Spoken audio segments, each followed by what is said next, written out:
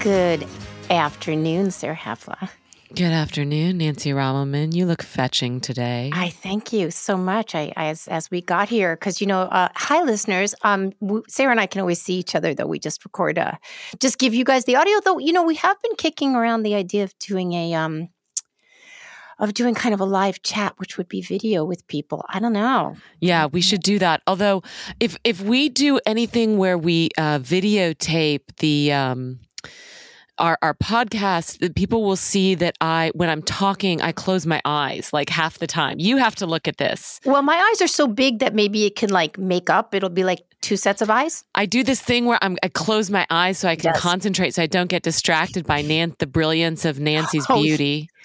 It's so distracting. It's like the sun. Yeah.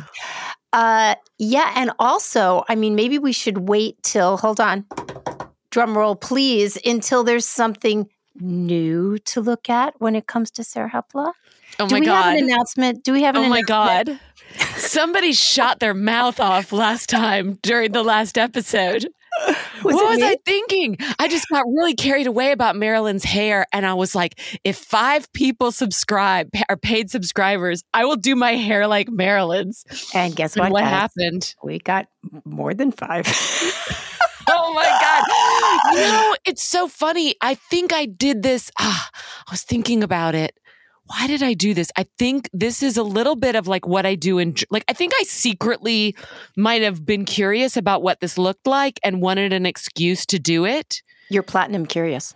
I am platinum curious. Mm-hmm. Well, so what I'm saying is that, first of all, congratulations. Thank you so much, everyone, for the support. We super appreciate it. And part of that money is going to go to Sarah Hepla to go get a super nice dye job. Not like some crappy, don't do it yourself. We want you to do it pro. And I don't know, I think you should also get some of that styling. If you can. I texted my stylist, my wonderful stylist named Rio, after the Duran Duran song. And I said, what would you say if I told you that I lost a bet and I need to dye my hair platinum blonde like Marilyn? And she said, the first thing I would say is hell to the no. And the second thing I would say is, if you're determined to do this, let's set you up with the right colorist. It's not my area of expertise, but we'll get you the right conditioners. And I am more invested in this than you at this point. Well, I'm excited about it. And I think we set a tentative date. This is pre-Marilyn of something like October 19th. So I don't know, that's not that long. Anyway, we'll wait till it's done so that you can have the full radiance of La Hepla. Although I have a problem. My high school reunion is coming up. Okay, so you don't want to be platinum, or you do? That is a bold thing to do. To go to my... Sarah, have I told the story of the soap? Okay, so here's the deal. A number of years ago, this fabulous couple gave me this fancy soap in a box, one of those things you see, probably a $50 bar of soap or something. And I took it and I proceeded to stick it in the closet that I go into every day. This is years ago when we lived in LA, and where the towels and the toiletries and everything were. And about 2 years later, I'm like, Nancy, why aren't you using that soap? Use the good soap now. Okay. Sarah, take the opportunity.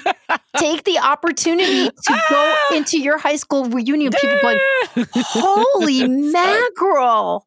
Very bold thing. Why is Sarah Hepla showing up looking like a lady of the night? Listen, you just tell them. You say, listen, my fans made me do it. Oh, my goodness. Right? Okay, so we're doing that thing that some people love and some people hate. We're just blabbing before we tell people the meat of the matter.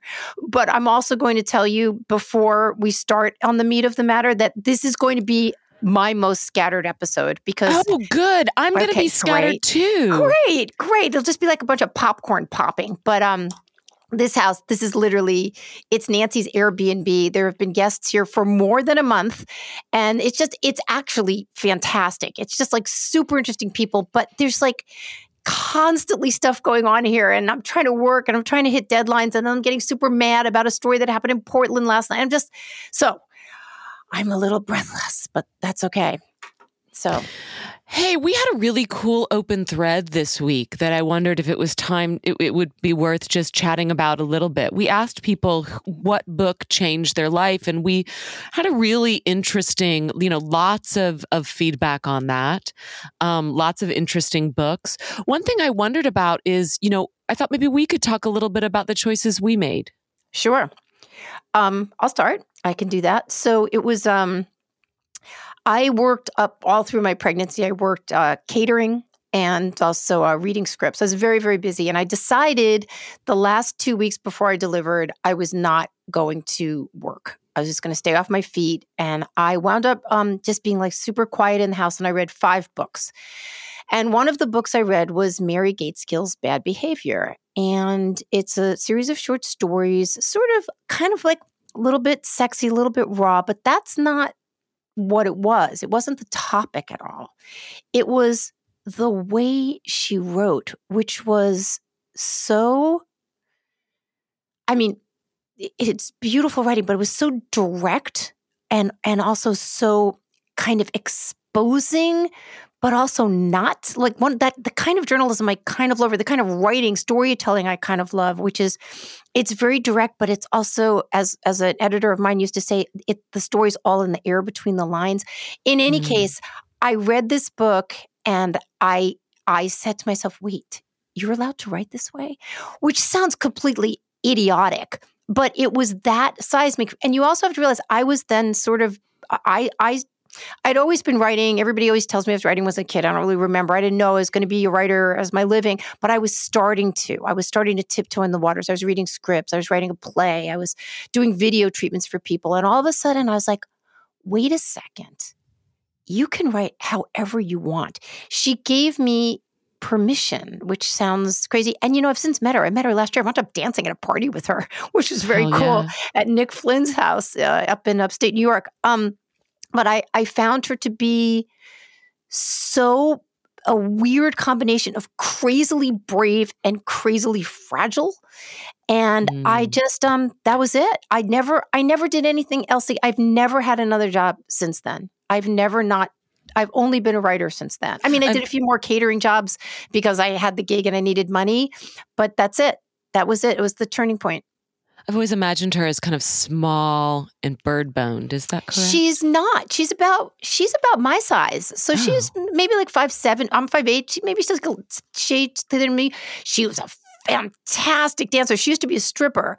So she was dancing with Stephen Elliott at this party. And man, and she's older than me. She's in her 60s, and Stephen is, I guess, about 50. And Stephen used to be a stripper too. You may know Stephen's work. He's a writer as well. We'll put some links to his work here.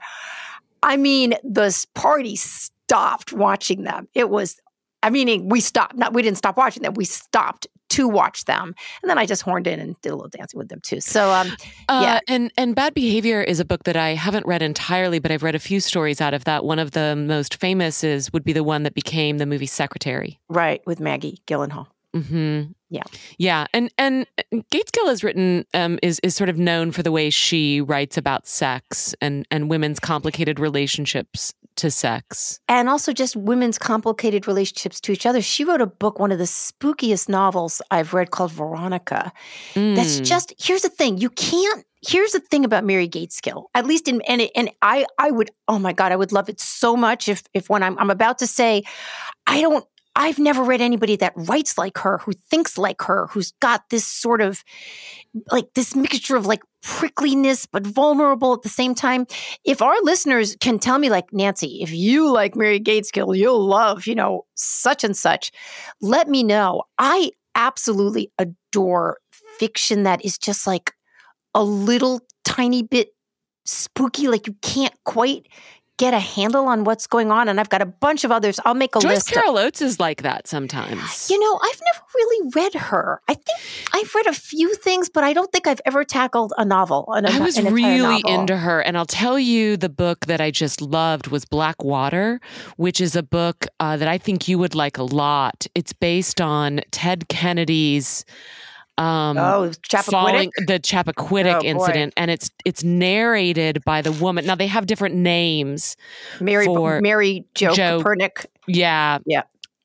she has a different name in this, but it's narrated by the woman that meets him at a party and then is driven off the bridge and then left in the car as it's drowning. So it's basically narrated by somebody who is drowning. And it's God. I believe, I seem to remember it's like a real time novel, like it's like 90 minutes. It's like 90 minutes that she's alive. I don't know. That thing blew my mind when I read it when I was like 20 and 22 or 3 or something like that. And it's slim.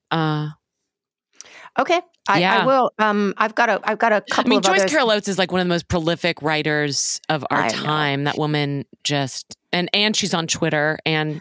I know. She's like Kat Rosenfield. I know, right? It's not fair. I judge myself against Kat Rosenfeld all the time. And I really need like a personal intervention where I'm like, I am not good enough. No, I know. I'm not worthy. I know. So I love Kat, and she is a friend. And we actually threw her last book party here at Paloma. It was kind of fun because we left we've got a Paloma Media YouTube, and we left the monitor on the whole time. So people just like came in and sat, like Jesse Single and Kat and all these other people at the party just like sat here and like talked to whoever was watching, which was pretty fun. But anyway, she's got yet another book coming out. She writes like 2 pieces a week for Unheard. She's on Twitter. She's hilarious. She's gorgeous. She teaches 5 yoga classes a week. So Kat, we love you, but stop it. Come on. You're making the rest of us feel bad. And I need more people on Twitter acknowledging how little they have accomplished that today.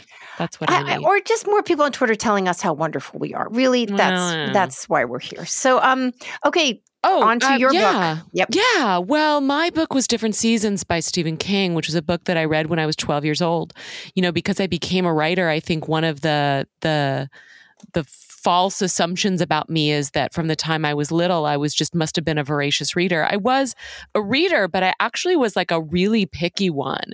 And my brother was the speed reader that would read anything. And my mom used to have to like pay me to read. She wanted so badly to make me a reader that she would actually bribe me. But around that time, there were 2 writers that punched through this kind of thing I had where I just would get easily bored by a book. The first was Judy Blume, who I just absolutely loved. And then the second was Stephen King, who I found when I was about 11 years old. And I think the first book I read was Night Shift, which is a collection of the short stories. And I started reading them and I read Different Seasons, and it had a story in there called The Body, which was later made into the movie Stand By Me. It was about young boys that were 13. I don't know why I was like so obsessed with this. I guess maybe because I was around that age and I identified so strongly with them.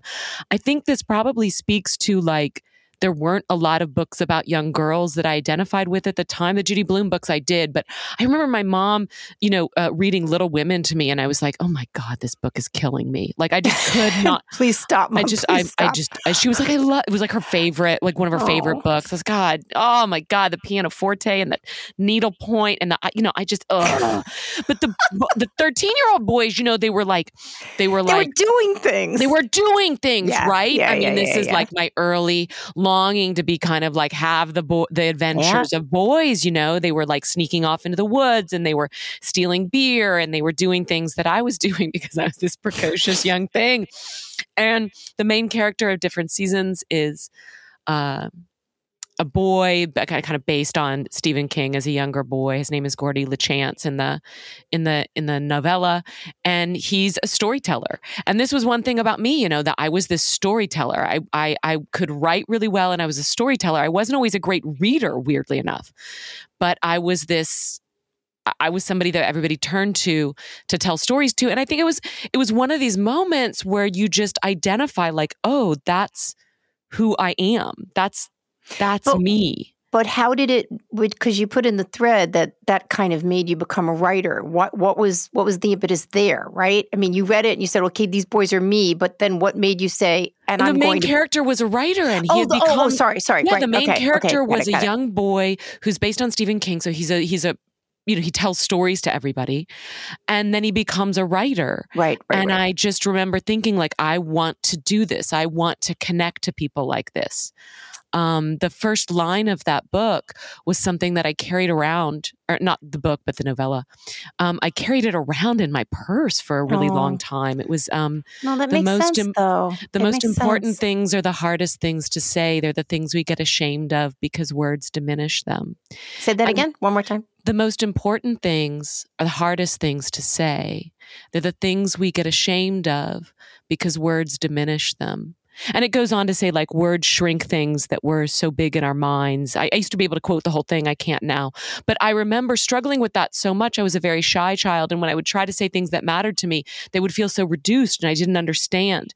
And I understood writing as sort of the place where you could explore those ideas and give them the full weight of their experience. And get them right. It's sort of like when people say, words don't cover it, which people say a lot. And certainly in moments of extreme grief or elation or whatever, it's like, I don't have the words for this thing. Like, I don't have the words for how much I love you. I don't have the words for how sad I am or whatever. But when you are a writer, you can sit there and try to do it.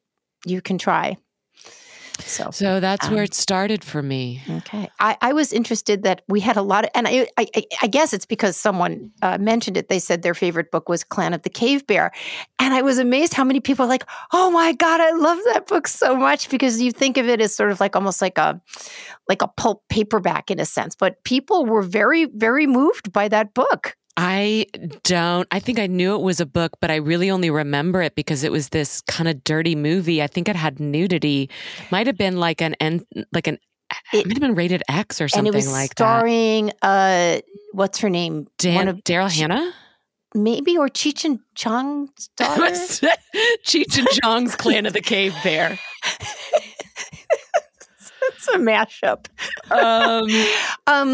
You could look that up. I actually wound up right when I moved to Portland, for some reason, don't ask me how, but the book on tape of that wound up in my car, and I listened to it. It was actually super compelling.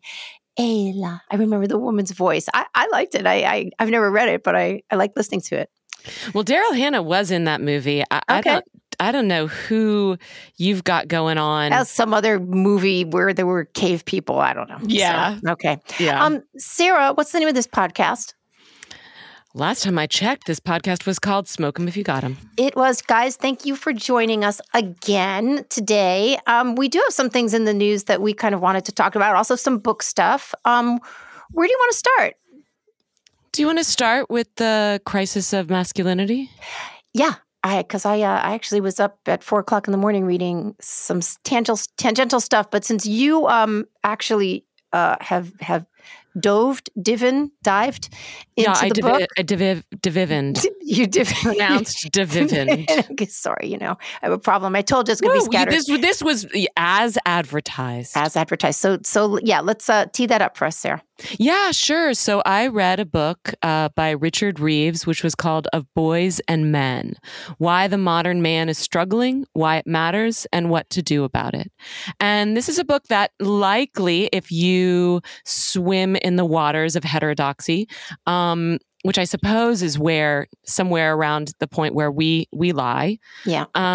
You have probably heard about this book because this author, who is a British-born scholar who works at the Brookings Institute, he's been on the Coleman Hughes podcast. He's been on Andrew Sullivan. Nick Gillespie. Nick Gillespie for Reason. He's also been, this book was the subject of opinion columns by both David Brooks and Michelle Goldberg. And I just saw that Connor Friedersdorf, who we love, Friedersdorf at The Atlantic just wrote about it. So this is the book to discuss. So I hope that this won't be too redundant for people that have already heard him. I will say I've listened and read a lot of those things, and I still get something out of this when some of the statistics, it's like hard to take in. And so each time I get a little bit more about it. But, so let me tell you a little bit about this book. Well, first of all, Reeves has 3 sons, which is part of his interest in this. And to let you know his sort of partisan leaning, he calls himself a conscientious objector in the culture wars, which I like. I think I'd like to be a conscientious objector in the culture wars. But he's looking at the problem of men and boys who seem rudderless in school and society, and they're not thriving in schools or on the job market. And he wanted to know why. And also, like, he gives some proposals about what we might do to bring men up. One of the things that he makes a point to point out again and again is that, you know, if the initial objection to this, which I've seen in the comments section many times of these pieces, is, oh, give me a break. Give me a break. Men don't need any help. Like, women are the one, you know, like, I'm so tired of this, whatever. If that's your opinion, you know, he makes the point of saying, you know, the problem here is I'm not trying to say that feminism went too far. This is not any kind of pushback against feminism. His argument is that it hasn't gone far enough. It's recast women's lives, but we haven't recast men's. They are at a little bit of a loss for what their role might be, and that this shouldn't be a zero-sum game. So, you know, we can continue to push for more opportunity and also address what's going on with boys and men. So let me quote from the beginning of the book. Boys are falling behind at school and college because the educational system is structured in ways that put them at a disadvantage. Men are struggling in the labor market because of an economic shift away from traditionally male jobs. And fathers are dislocated because the cultural role of family provider has been hollowed out. The male malaise is not the result of a mass psychological breakdown, but of deep structural challenges. So let me just pause there before I get into sort of the stats about this. Nancy, is this a book that you were interested in, or is this a topic that you were interested in? Well, it is, but I kind of coupled onto it with a different book that I'm going to talk about when after you've spoken here, called Men Without Work, which is a short book that was written by Nicholas Eberstadt of the American Enterprise Institute. He wrote it in 2016, and then he updated it in 2022 post-pandemic with some really startling and shocking numbers. He's I can't remember his exact title. He's a numbers guy. And so there's a ton of data in it, and it's shocking. And it's very, very much connected to what you're talking to, but it goes at it from a bit of a more statistical position, and then kind of how we got here, maybe not as much, I don't think, probably as Reeves does, but also what are going to be the long-term ramifications. So I'm going to let you speak for a while, then I'll get onto that. Sure. Yeah. So, I mean, so the idea of men in crisis or masculinity in crisis is not something that's new, right? I mean, we're talking about it like, you know, it's everywhere right now, but this has been going on for a long time. I mean, this book quotes Margaret Mead talking about this back in the 70s. And there are other books that we've seen over the years. One was The End of Men by Hanna Rosin, I think about 7 years ago. Yeah. Kathy Young wrote The War on Boys around 2000, I think. And then Susan Faludi, who is probably, she's best known for writing Backlash, which is about feminism. But, you know, her next book after Backlash was a book called Stiffed in 1999, which was about the betrayal of the American male. And, you know, this is something she identified back then. She wrote, "The more I consider what men have lost, a useful role in public life, a way of earning a decent and reliable living, appreciation in the home, respectful treatment in the culture, the more it seems that men of the late 20th century are falling into a status oddly similar to that of women at mid-century." And I'll just add one thing here. You know, women at mid-century just came roaring through and have made unbelievable gains and are incredibly supported in the public sphere as they should be. And it's very interesting that you said you don't think it should be a zero-sum game. I said the exact same thing this morning to Matt Welch. I was actually reading his copy of Men Without Work, and he had to grab it today because he needed to write something about it. And I said, you know, it doesn't need to be a zero-sum game. If we've got all kinds of different people, including women now in the workforce, we should be creating other opportunities as opposed to shedding men. But what I wanted to say here is that when there is a crisis of women, when we feel that they are not, getting their due or there's not enough opportunity, it's a big deal. And we talk about it, and it is political. People do not really talk about the fact that there are 1 in 6 men in this country who are not just unemployed, they're not looking for work. Mm-hmm. They have literally bowed out of being part of the productive society.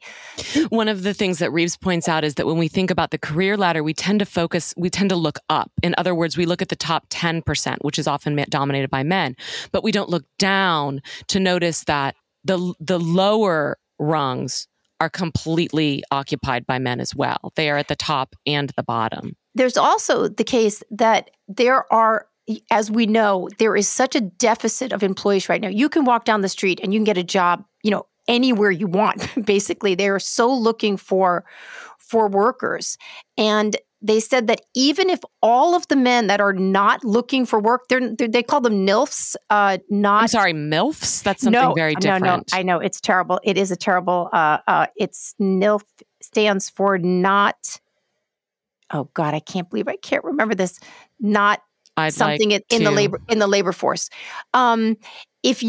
If you gave all those men jobs, if there's like 10 million of these men that are not even looking for work, they've completely dropped out, we would still need more workers. So there are a lot of people not working, men not working, because they just have, as he talks about, just sort of leading lives of quiet despair. In many. Anyway, go ahead. I will get to that, and I will look up. I can't believe I forgot what NILF means. What it stands for. I don't know that it's going to be NILFs. It is. It's NILF. It's NILF. Okay. It's not something in the labor force. I'm going to look it up right now. Okay. Well, we've created a society of NILFs and MILFs. Congratulations to us. I know. So let me, there are a lot of places where men have fallen behind. One of the really noteworthy places is in schools and in colleges. So just a few stats. For every 100 bachelor degrees given to women, 74 are awarded to men. And the gender gap in college is actually wider than it was in 1970, which is before things like Title IX are passed, but it's in the opposite direction. And so this is something that nobody predicted. This is something that happened fairly quickly. And so a lot of this book is devoted to looking at why this might have happened and what to do about it. One of the things that he looks at is secondary and primary education. And this is a place where before they even get to college, boys are falling behind girls. 2/3 of the students in the top 10% of the class are girls, and roughly 2/3 of the students at the lowest end are boys. And one of the things that he points to here is that boys' brains develop more slowly. And the parts of the brain that handle impulse control and planning and future orientation, it matures in boys about 2 years later. And this is something we hear a lot about boys. I mean, this is one of the reasons why when I was like so many girls my age, I was dating and interested in older boys because they were the ones that seemed like I could talk to them. But this is not just this is actually manifesting in things like they're having trouble with reading and verbal development.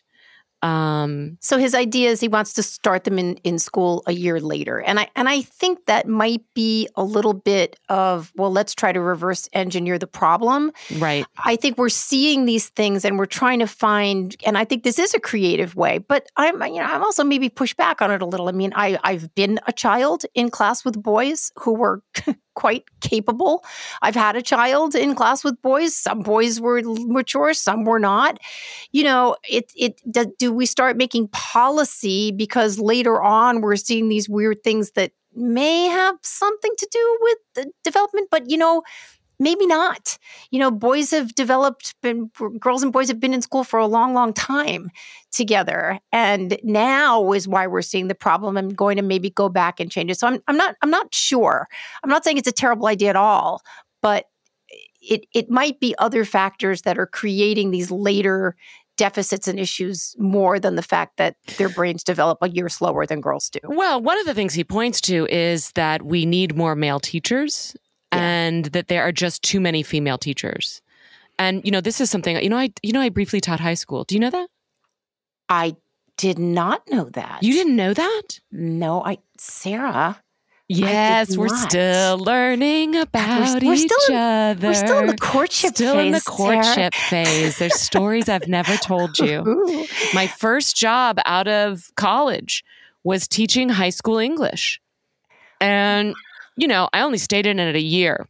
Because then I got a job at the Austin News Weekly, and oh my gosh, I was just too young. I was 23 years old, and I was teaching 14 and 15-year-olds, and the 15-year-olds that were like taller than me, and I had no classroom authority, and it was just a mess. I've always wanted to go back to teaching, though. I really do think I have it in me. But I will tell you one thing I noticed when I was there, those kids called me Miss. And I would say, my name is Miss Hepala. And they'd be like, ugh, it's too hard. But they call all their teachers Miss. And one of the reasons they do that is that for them, there is just this smear of white women that teach you throughout your high school education. It's just one white woman after another. And they see them as slightly interchangeable.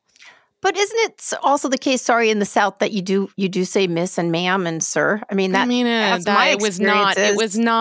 No, it was not. I have Southern friends, and they're like, that's their, yes, ma'am, or like they do say yes, ma'am. Yeah, that's true. Their nephew, and this is Miss Nancy. It was never this is Nancy. This is Miss Nancy. It's like, okay. Well, if you're a teacher, maybe you can chime in on whether or not this propensity to call teachers just Miss is a Southern thing. I feel like I've read it elsewhere, that it's very common. And I got the sense from talking to them that they just had this sort of interchangeable sense of all these kind of, and we all sort of had the same like do-gooder personalities and, liked reading. I felt so interchangeable with these other students, and it put me in a weird position. I wanted to believe that I had something to share with these kids, but I could see very clearly that they were hungering for experiences that I didn't necessarily have. That was, and I'm not saying that white women cannot be good teachers. Of course they can be, and I was too young. And but I'm just saying that one of his suggestions is to give incentives for men, in particular Black men, to come into teaching in the way that we've done in STEM field. We have realized that women need other female role models, and we have started initiatives in order to get more women into STEM. We haven't done that in terms of teaching. What does STEM stand for again? Science, technology, E, and math. Electronics. Wasn't that funny? Sometimes Nancy is such an easy mark. It's so I am. This so is delightful. Why people like it makes me feel about 15% funnier than I really am. I laugh at everyone's jokes. If you need a lift, just call me and start talking. I'll start laughing. I also laugh at television commercials, just in case that's of interest to anybody. All right, keep going. Yeah. So, okay. Oh, the other reason this might be happening, there's definitely a thread running through here that there is like an aspiration gap. There is a sense that girls are far more driven. Right. And boys will report that. Like, well, they're just so they're such go-getters. Yeah, this is actually, I wish he had more interviews with young men, because I really love hearing that. Of course, if you do want to hear that, there's another good book called Boys and Sex by Peggy Orenstein.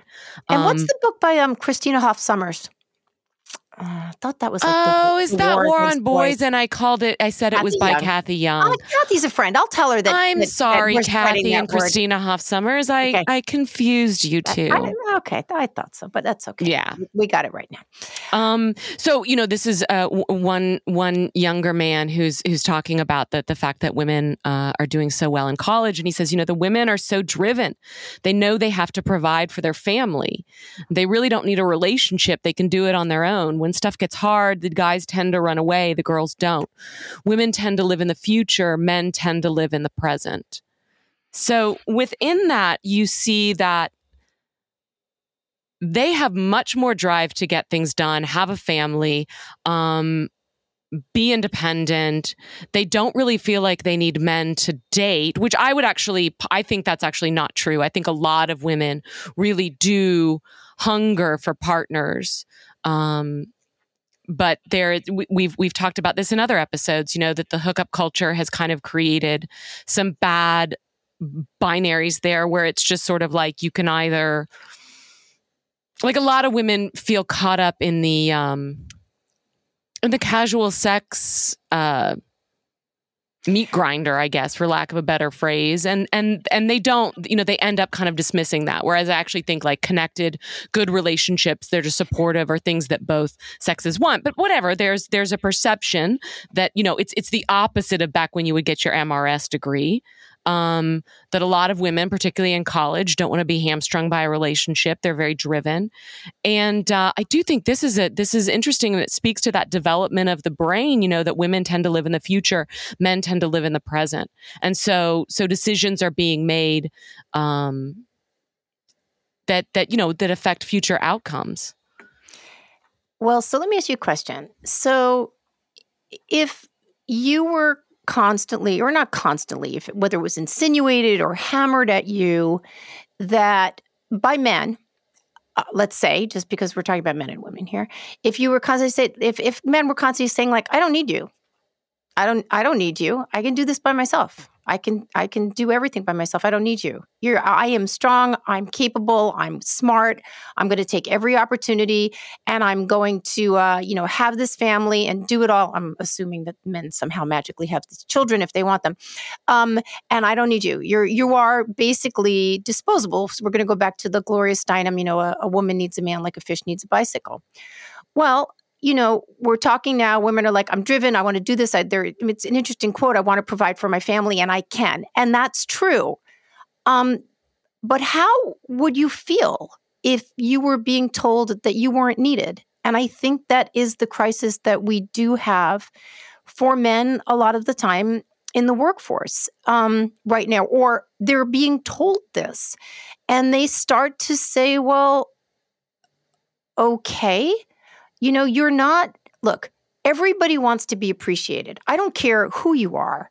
You want to be appreciated. You want to be an important part of whatever dynamic you are, whether it's at work or to the family. Not everybody, of course, there are exceptions. But for the most part, you do want to be appreciated and integral.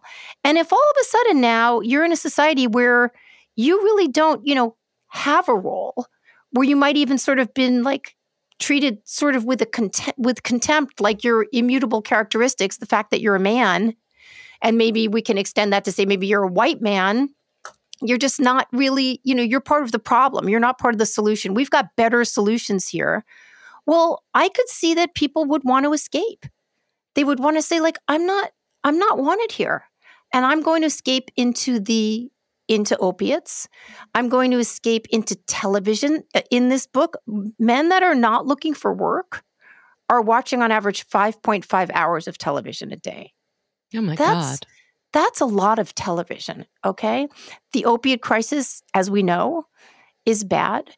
They escape into gaming or into not real relationships online. And as this author says, Nicholas Eberstadt, he's like, a lot of men are leading quiet, like they're courting deaths of despair. Yeah. We are talking okay, let me just, if I may, for a second. In 1965, 1 in 22 American men were not working. Okay, that was like the average. I mean, people were like, in 2015, it's 1 in 7. Okay, that's startling. Okay, that's a lot of people. And these are people, again, that he's saying that are not, he draws a difference between the unemployed. The unemployed are people looking for work, okay? NILF stands for not in the labor force. These are people that are not looking for work. They have just dipped. They've dipped. It is white men. It is Black men. More Black men. There's more of a crisis in Black men. You know who it's not? Immigrants. They come here and they work. I gotta say, I'll tell a quick little story. My dad, when I was little, I guess I was about 9 or 10, and he said to me, after you kids were born, I became invisible to your mother. I was just like, the person that was the breadwinner, but I wasn't important anymore. I wasn't seen as, I wasn't appreciated. I wasn't valued. Well, that marriage fell apart, and he went elsewhere, but he was still, he was a product of his generation and he still worked. But other people, there's just other things to do here in 2022 than there was when my dad in 1975, like he didn't have the internet, or whatever. He did sports, but he also kind of retired early and kind of did live a life of quiet despair. Did you know that during the pandemic, middle-aged women, for every 100 middle-aged woman that died in the pandemic, 186 men. Oh, wow. Wow. That's almost double. Yeah. I think it might be 176, but I think it's 186. Wow. That's so interesting. These are people that don't want to be around. And maybe they don't want to be around because they're not only being told they're not valued, they're being told they're the problem. I mean, Sarah, we're living through this. Wait, I mean, if they're dying from COVID, this is from COVID causes. No, I know, but you're weakened. I mean, someone that is doing opiates and watching TV 5 hours a day and not working, you don't have a reason. Your hold on life is going to be, less. Well, it's a very interesting, because I have a couple of thoughts. I mean, one is a media angle, which is that we heard repeatedly that women lost so much job gain, so many job gains during. True, because they were which home was true, and it was Definitely. it was devastating. Although I think a lot of those losses have been regained.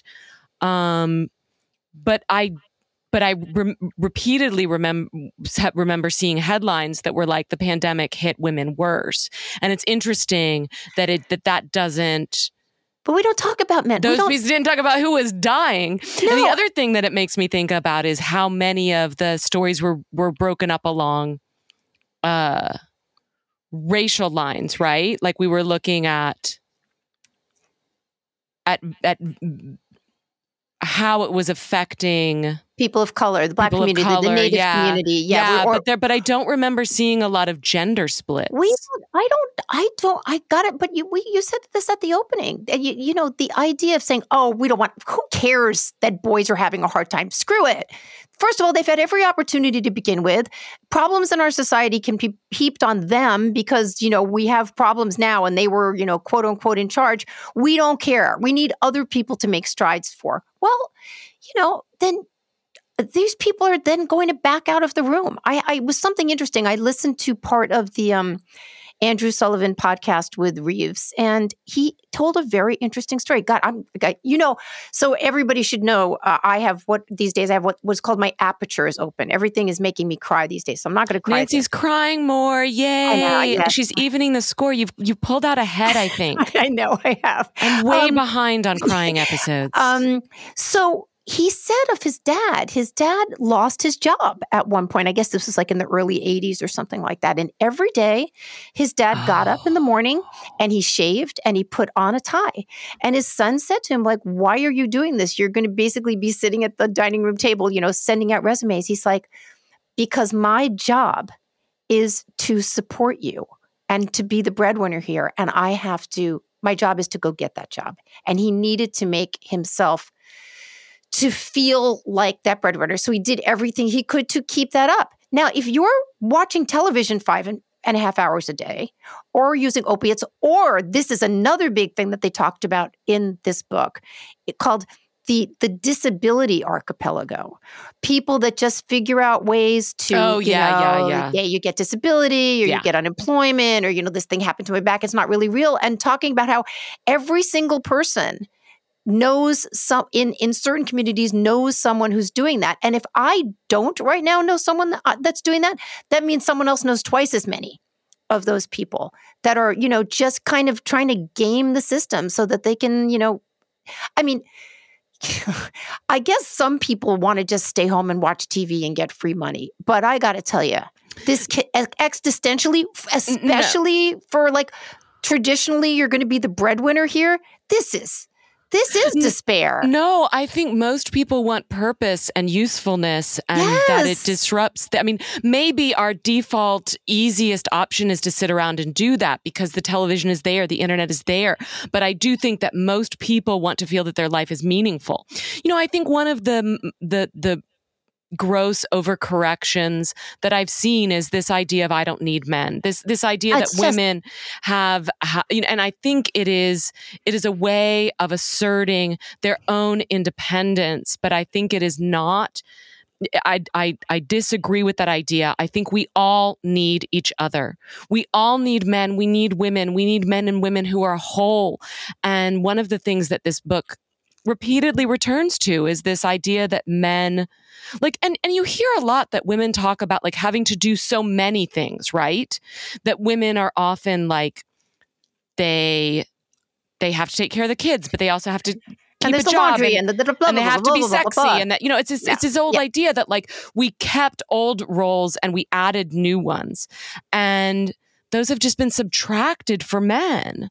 And so there is this sense there's this he quotes this moment in actually Peggy Orenstein's book, Boys and Sex, where she asks a bunch of boys, what do you like about being a boy? And they all sit there blank. They don't know. And then one of them is like, gosh, I guess I'm just used to hearing what's wrong with boys. Oh, God, this is heartbreaking. Okay. So here's my question. Is it worth starting a kind of initiative that would be like the way that we have done this for girls? For the last, 20, 30 years, there have been so many initiatives to raise women up. Would this be helpful to men, or is it just embarrassing to them? So, see, one of the things I think is a problem is that I think that succeeding at school and being invested in your education has been coded female for a lot of boys. They don't think it's cool. It's not just this brain development thing. It's that if you sit in the front row, if you do your homework, if you are talking to the teacher, that is seen as feminine. And that is terrible. That is terrible. Oh, it is. But I go back to, when I went to school in grade school, there were plenty of boys that talked. No, I know. In my school, more of them did. Yeah. But I'm telling you, having spent time in the college classroom, this is something I saw repeatedly, was that the girls were in the front row, the boys were in the back row, checked out. Every teacher I talked to told me this was really common. It's not that you don't have boys that succeed. I'm just telling you that broadly speaking, this is seen as women are driven, guys. I think they're a little bit victim of this cool. A victim of cool. But here's the thing, because I think traditionally, and I think this goes for girls too, and I know you and I have done it, it's you don't want to show that you're vulnerable. You don't want to show that, okay, my leg is hanging off here. I'm not going to say anything. I want to be tough. And I think that that's actually not a bad thing. I mean, we get stronger when we make ourselves get stronger. We don't ask for pity or do certain things. And I think boys are especially like that. A couple of things. Number one, I think instead of starting an initiative where we are going to raise boys up, maybe we can just stop putting them down. I mean, that would be a start, right? Let's start an initiative to stop putting boys down. Yeah. I mean, just don't do it. And, I think it is definitely a symptom of someone else's own insecurity that they have to say that someone else is the villain. I mean, people that are I have people in my life that are like this. They can't appreciate anybody else's like success because then they think it makes them look bad. It's like, I'm not going to name names, but one person I know had just done this like amazing thing, and this other girl's like, oh, I did that years ago. Like, okay, like whatever, stop it. That's and I think that actually speaks to, if we're talking about like women putting men down or whatever, it's like it speaks to your own insecurity. What do you care? Let everybody be as strong as they possibly can be, right? I mean, isn't that our job here, to like be super kind to everybody and to appreciate people?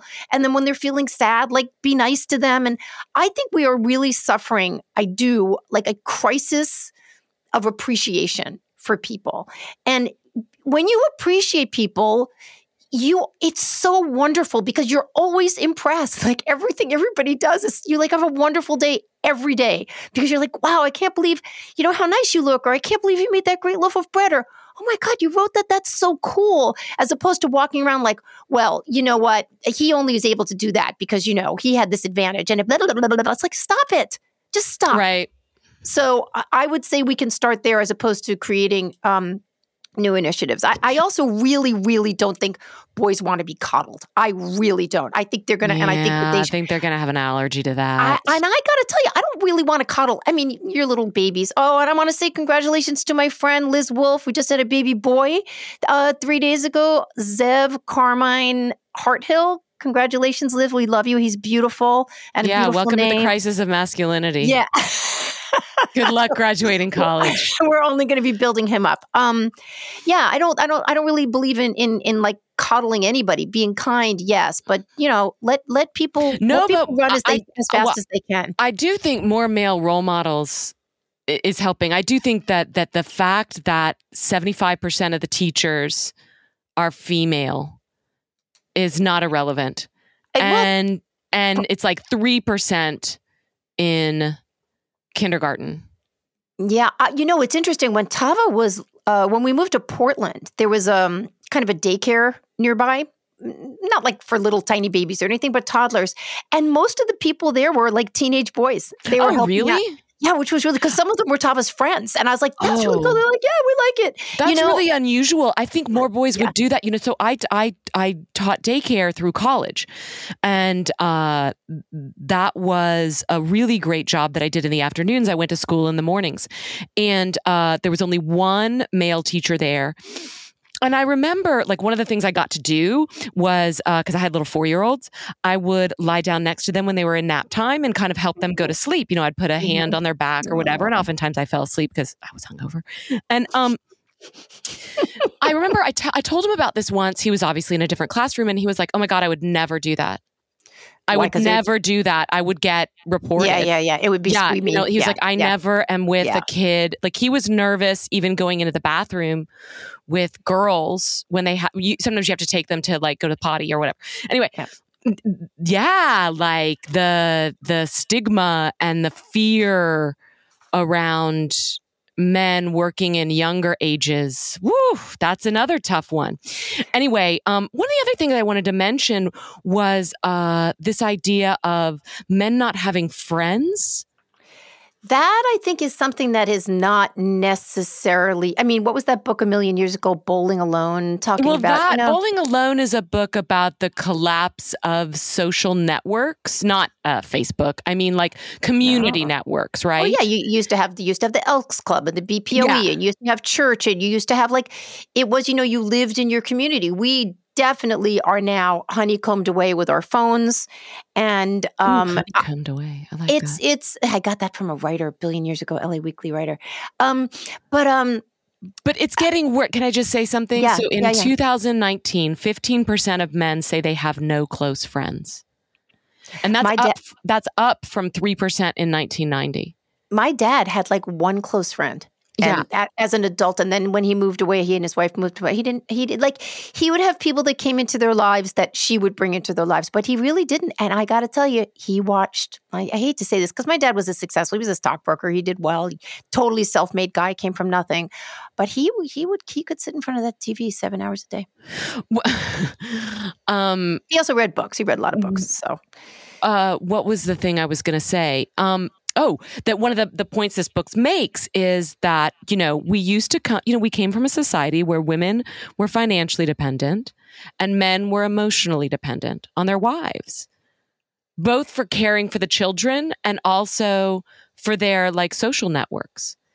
And what we've done is to do half of that so that women are no longer dependent necessarily on men financially, but men are still dependent and tend to be dependent on women for social networks, social closeness. That's how we are, right? Men are out, killing the bear, and women are hanging around making the food or something. That's how we were socialized. I did want to go back. I forgot to mention one thing when you're talking about, women. They had the traditional roles, then they added this other stuff, and now they're so stressed. The thing is that a lot of women also decide that they need to, and I'm sure some men do this too, they need to micromanage everything, and it has to be like this, and we're going to have a proper dinner on the table every night, and we're going to do this, and everything's going to be folded. And then they drive themselves and their families crazy because, in fact, you don't need to do that. You can make a quesadilla in the microwave if you want. And I remember when my daughter was about 15 or 16, I was at the top of the stairs fuming about something, and she and Din, my husband, stood at the bottom of the stairs and said, "Could you stop? Could you stop?" Yeah. Just meaning stop micromanaging our fucking lives. And it was literally like the light bulb went off. I was like, oh, I don't have to do this. And I did stop. And it was much, much better. It was much, much better. So, ladies, you can do it too. I want to give you time. Is there anything else in this book?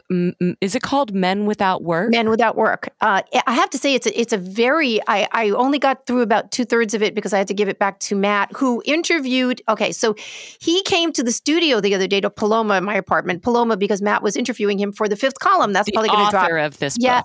Yeah. And I said, Matt, leave me this book. And he's an interesting guy, Nicholas Eberstadt. His grandfather was Ogden Nash. His other grandfather started this in the, I don't know if the OSS or the CIA. His sister was a Warhol girl. He's a very interesting, very, very nice guy. And his book is just super fast and easy to read. I don't mean because it's simple, just because of the way he organizes the material. I found it absolutely fascinating and pretty devastating. So no, I don't. What I got from the book was just that men are receding for a variety of reasons, but part of it is because they are either getting the message actively or passively that they're not necessary. And they're like, okay. So I was reminded that one more of the eye-popping statistics in this book, in terms of pandemic effect on the genders, was that during the pandemic, the decline in college enrollment was 7 times greater for men than women. The decline. That's right. And then when exactly like what you were saying before, as certain numbers come back, those don't. They just don't. It's like, okay, we're going to snap back now. No, more men just get, and there are a lot of charts in this book. It's not good. And let's just for a moment, I don't want to speculate here, but if this is the direction that we're going, and it's not going this way in other countries, it's America where there's a vast amount of wealth, right? What are the ramifications of this? If this chart keeps going up, if we're at 1 in 7 now, and then, for whatever reasons, it's 1 in 6, it's 1 in 5, what are we doing here to the fabric? Now, I'm not trying to be snotty here, but I'm sure that will be some people that are like, fine, we don't need them. Well, we do. Actually, you need grownups to be productive members, and you need people to feel valued, whoever they are. They need to feel valued and as though they have purpose, because they do have purpose. So I don't know. This trend did not look, according to the book, does not look like it's reversing, and it's kind of frightening. I just want to say that America-centric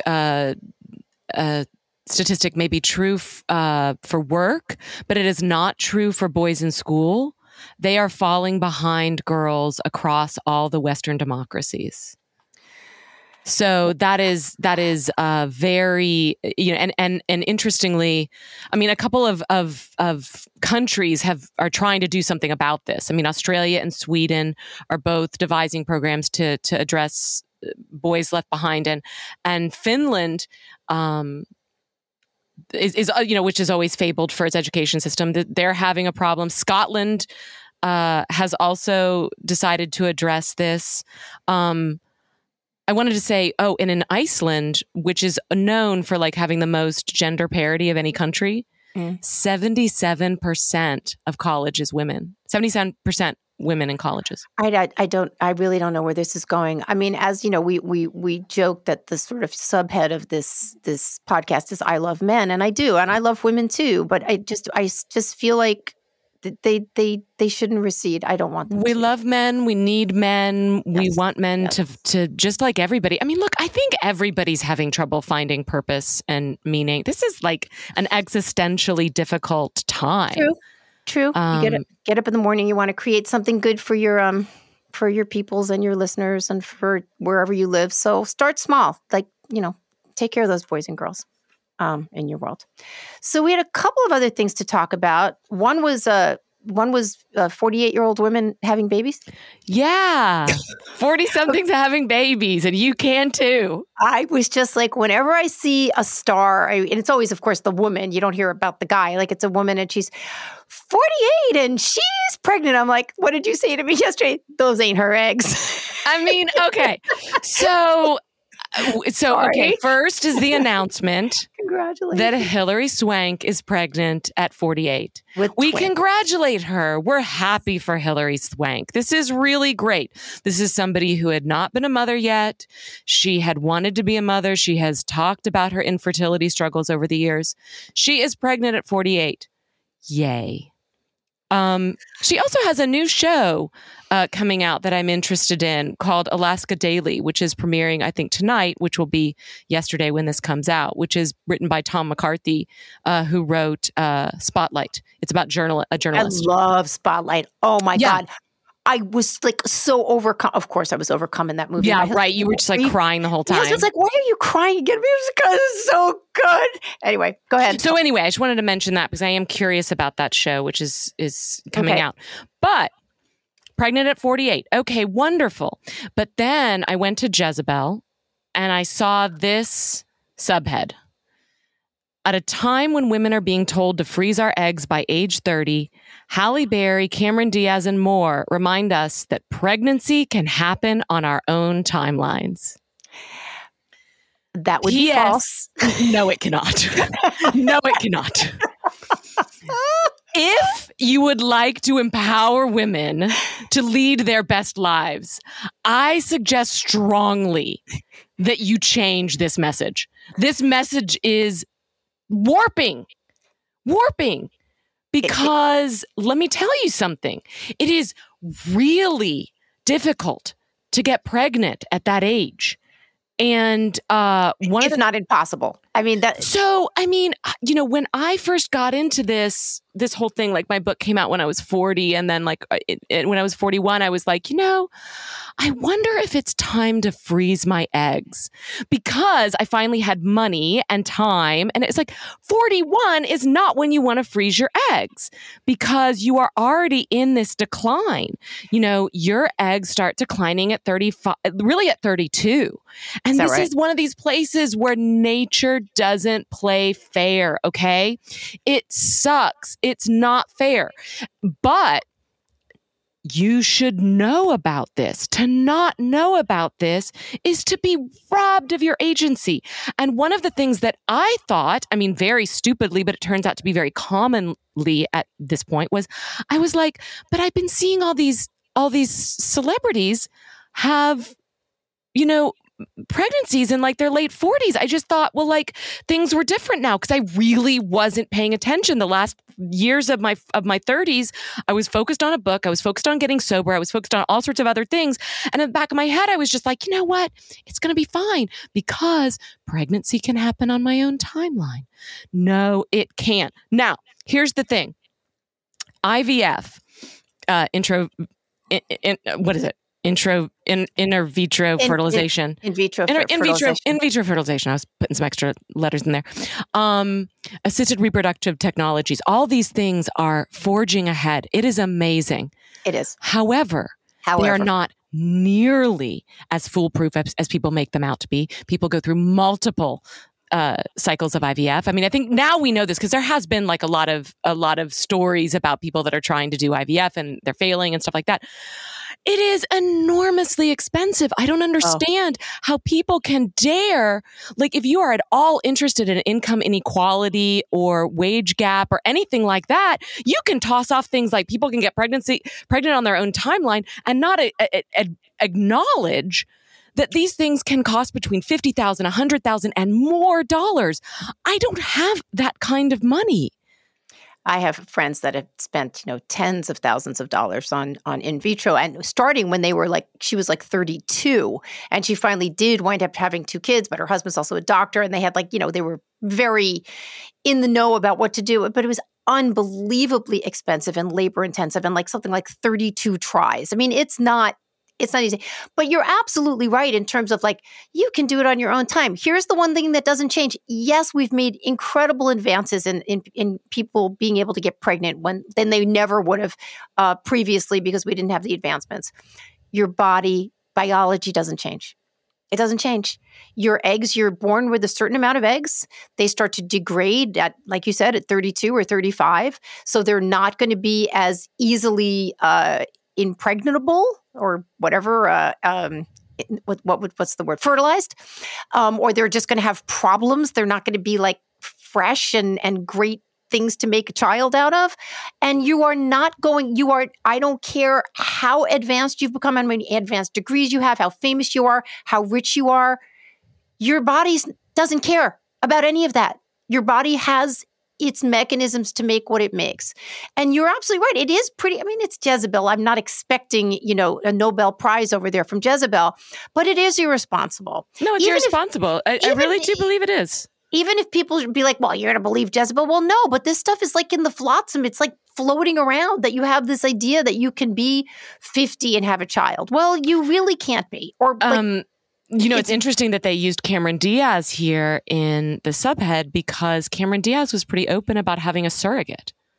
So did she have a surrogate's eggs implanted in her? Because you can do that, right? You can get, or did she use a surrogate? She used I don't actually know if they were her eggs or that, because a lot of these celebrities probably did have access to freezing their eggs at an earlier time. They would have been, more wealthy, more connected. Egg freezing is now becoming something that is I ran into more common. Someone whose name I won't mention, but she's 25 at a party recently. And she's like, oh yeah. I was like, oh, why? Or don't you live in, so-and-so? And she's like, yeah, but I was here because I had my eggs frozen.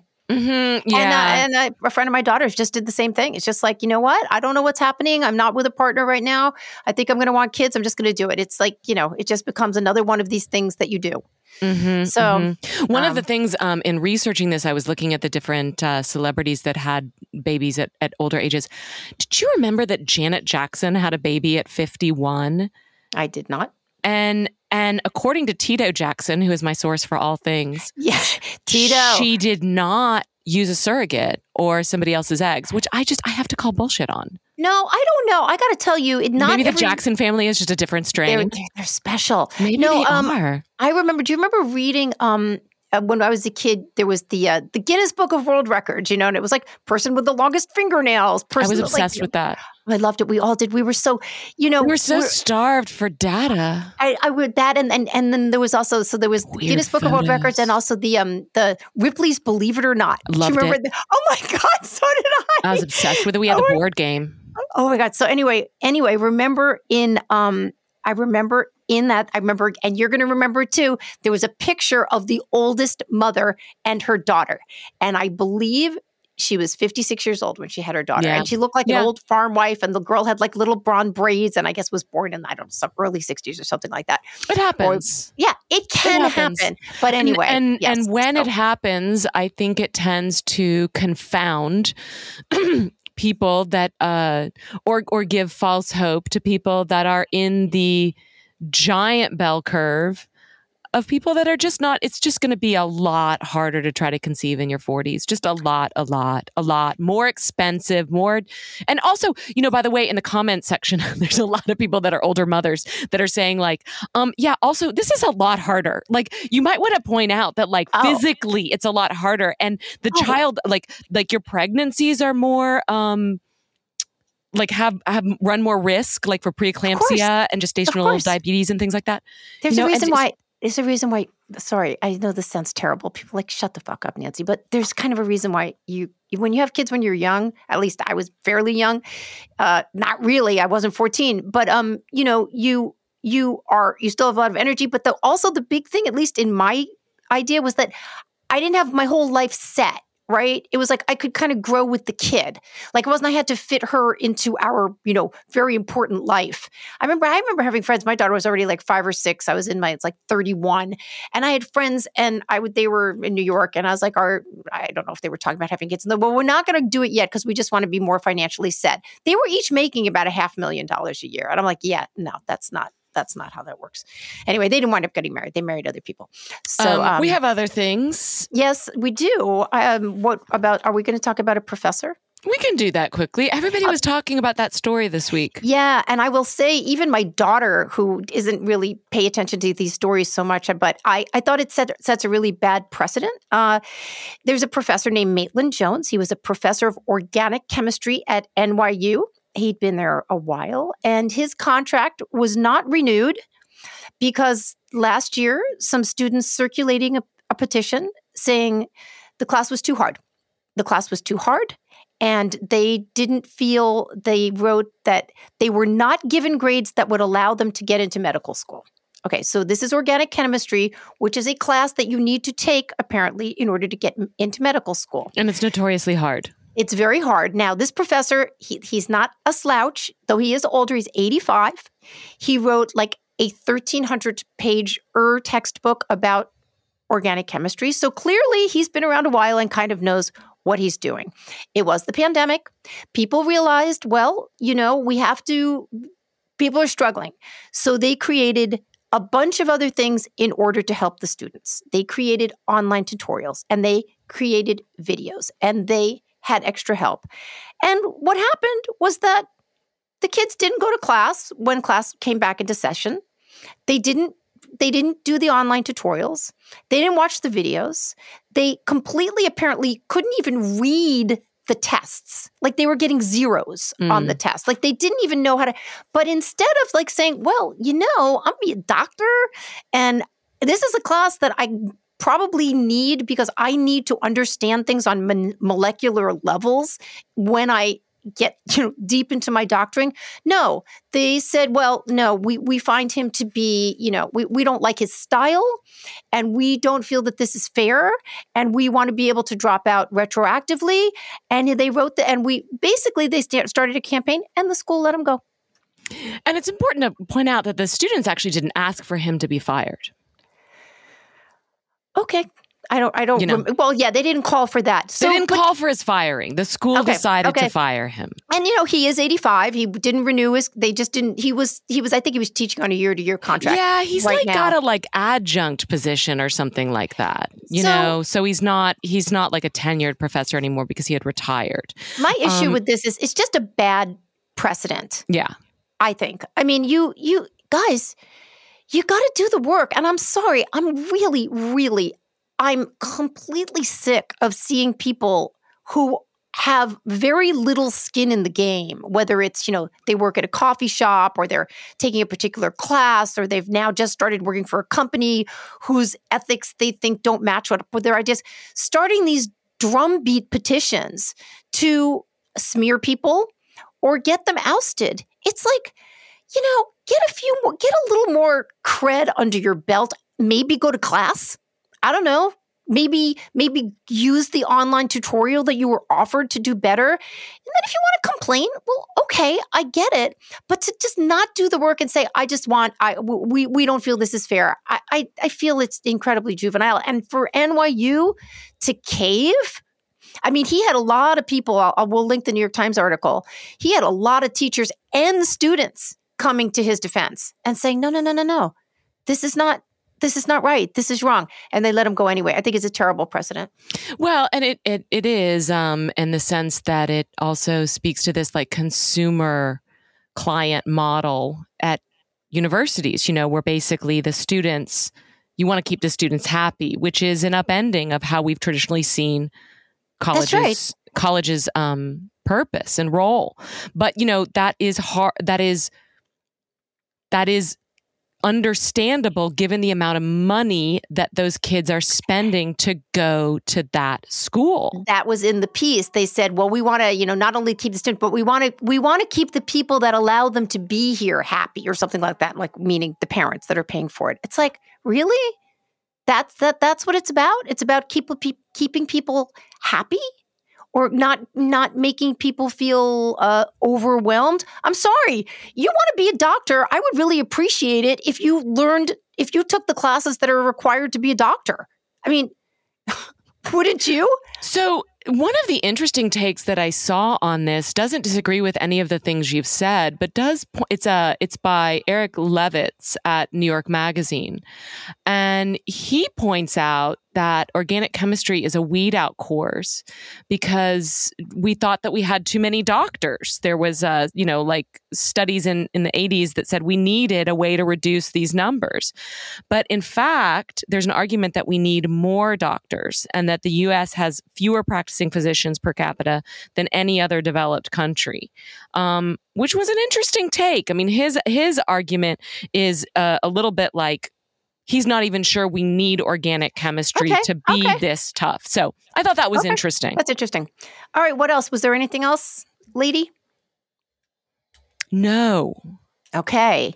What's in your hot box? What is in my hot box? Well, it's kind of like not brand new in my. Well, I did watch the season finale of Reservation Dogs, which I highly recommend. Of course, we've talked about that show that my daughter worked on ad nauseum. So we'll just put a link to the finale, which was beautiful. But I am going to give a little plug for so you can't see, but there's a folded out bed behind me in the studio here, and my friend Ken Lane, Layne, is staying here because he does a radio show and also puts out a publication called Desert Oracle. Ken has one of the greatest radio voices you've ever heard, and it's the voice of the desert. I can't do it, but it's very deep. He is profoundly funny, but in this very kind of wry, dry way. The show is wonderful. We'll put a link to it. He calls it a radio show. You might call it a podcast. But in any case, he is performing tonight here in New York City, doing a live show. And then he's going to have a live West Coast tour starting, I think, in about a week and a half. So that's in my hot box. And he's currently at my dining room table writing his script for tonight. So that's my offering this week. Okay. What about you, lady? Well, I watched Coal Miner's Daughter last night. Oh, Sarah. Yeah. Yeah, because Loretta Lynn, at the age of 90, passed away. Yeah. And so I decided I wanted to see that movie. It came out in 1980, and I saw it when I was 6 years old, and I still remember it. Sissy Spacek.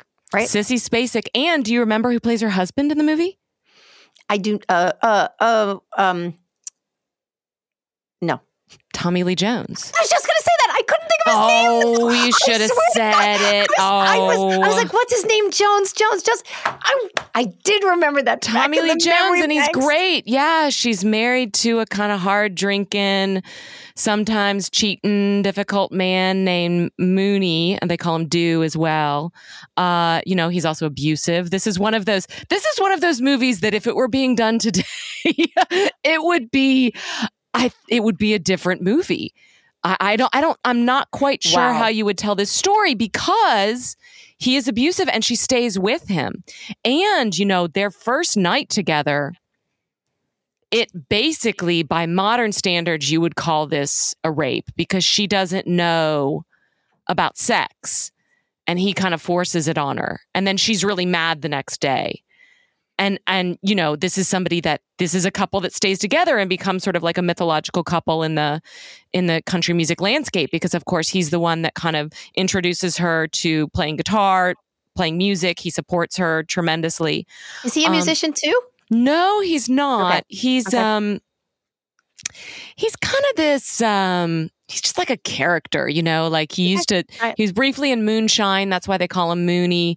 Then he's like in Logging. But he really puts a lot of muscle behind her career. He starts like he has faith in her before she has faith in herself and becomes the bridge toward what becomes like one of the big careers in country music. So yeah, it's an interesting movie to watch by modern standards. But it's also great. Sissy Spacek is fantastic. The other thing that's interesting is that for the movie, they made it seem like she was getting married at 13. Later, it came out that she was actually married around like 15 or 16. Not that that's so much better, but it's interesting that the number got lowered back then when you would definitely do it the other way now. Make it higher. I read on someone's Instagram story, they had a whole bunch of little clips of Loretta Lynn, and they typed in the bottom, she used to jump off the stage and tackle women that flirted with her husband. Well, I don't know if that's true specifically, but she certainly had a reputation for not being any kind of a wilting, flower about pushing back against women that did flirt with Du, and of course wrote a couple songs about it, including the non-subtly titled Fist City. Fist City. Oh, well, I think we got our outro song. There you go. Okay. Yeah, so it was really fun. And I remembered it. You know what I remembered best about that movie for some reason was Patsy Cline. Beverly D'Angelo plays Patsy Cline. She was great, Beverly D'Angelo. She always did cool stuff. She's great in this movie. I think she made such a big impression on me because Patsy Cline was such a sort of like beautiful, she's very glamorous and successful, and then she dies suddenly. And I think to my little 6-year-old brain, it was just like, wait a minute, they're going to take away my favorite character? Like, that's not possible. I don't even know if this is true, but I think it might have to do with when that's around the time I start getting nervous about flying. Because I was 6 years old when I saw it, and I definitely remembered that she had died in a plane crash, and that's around the time I started to get really nervous about that. But yeah, that's what I remembered. Patsy Cline was instrumental in helping Loretta Lynn in her career. They became good friends. When Patsy died, Loretta Lynn kind of rose up to become her successor as the sort of number one female name in country music.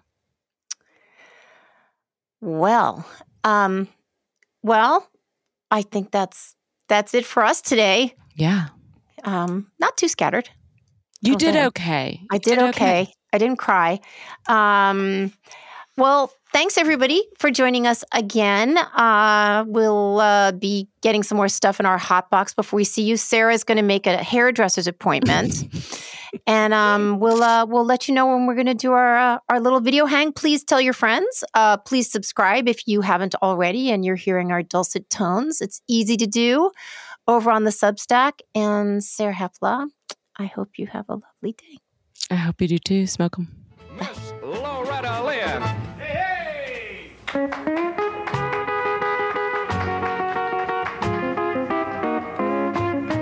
You've been making your brags around town that you've been a love of my man. But the man I love, when he picks up trash, he puts it in a garbage